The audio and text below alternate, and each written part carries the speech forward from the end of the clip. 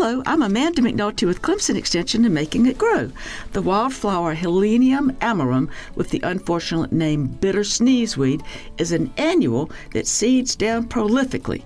Texas Gold is a handsome yellow cultivar that boasts of being Texas tough. And there are other cultivars, some annuals, some perennials, from American and British breeders that are stunning in yellows, oranges, and reds, and still tough as nails.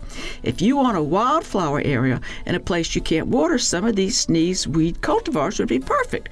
They're very attractive to pollinators. Like most aster family members, their central disc flowers open in succession over time, so native pollinators, flies, bees, moths, and butterflies can visit them for weeks. And if you need some emergency snuff, it's right on hand.